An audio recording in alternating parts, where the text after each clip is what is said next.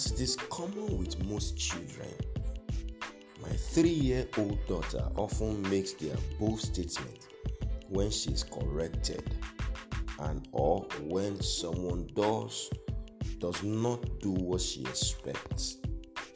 Quite childishly, she will end up coming back to play with that same person. Welcome to Destiny Capsules Devotionals with Demola Awoyele. Friend, how often do you fight corrections and instruments of correction in your life? Listen, the real opposite of love is not hatred, it is indifference.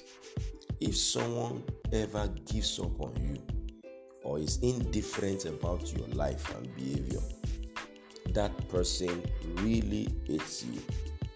The truth is, none of us is perfect. We would always do wrong, but the mechanism of correction is God's way of aligning us. Hebrews chapter 12 verse 7 to 8. Until you are corrected, your life cannot be correct. This is why aside instruction, doctrine, motivations, and so on, the Word of God has been given to us as an instrument of correction and rebuke. 2 Timothy chapter 3 verse 16. If you are only interested in the juicy part of the Word of God without embracing the painful corrective part of it, then you are still a child. Hebrews chapter 12 verse 11. Like my daughter, if you cut off relationship with your corrector or maintain some unsafe distance from that person, you are only revealing that you are still a child.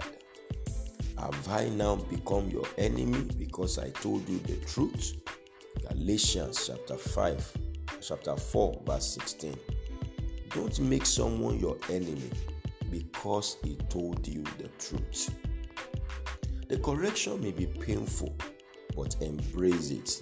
It will yield a peaceable fruit of righteousness if you are exercised by it. Hebrews chapter 12 verse 11. It has been said that go where you are celebrated. While this is true and very valid, I would like to add that you should go where you are corrected. The former motivates you, while the latter aligns you. Correction must be done in love. We must speak the truth in love. Ephesians chapter 4 verse 15. People must see the love in our correction so they won't misinterpret it for hatred.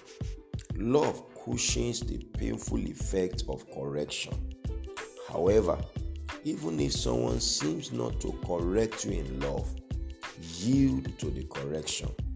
Get the lesson and forgive the method. What is most important is that you are changed. May your life be correct. I pray for you today that the heart to receive correction in humility and in understanding, may the Lord grant unto you. And every day and in every way, may you continually be aligned to the path and the standard that God has ordained for you. May you become all that God has in store for you. This is a blessed day and season for you. Go and win with Jesus.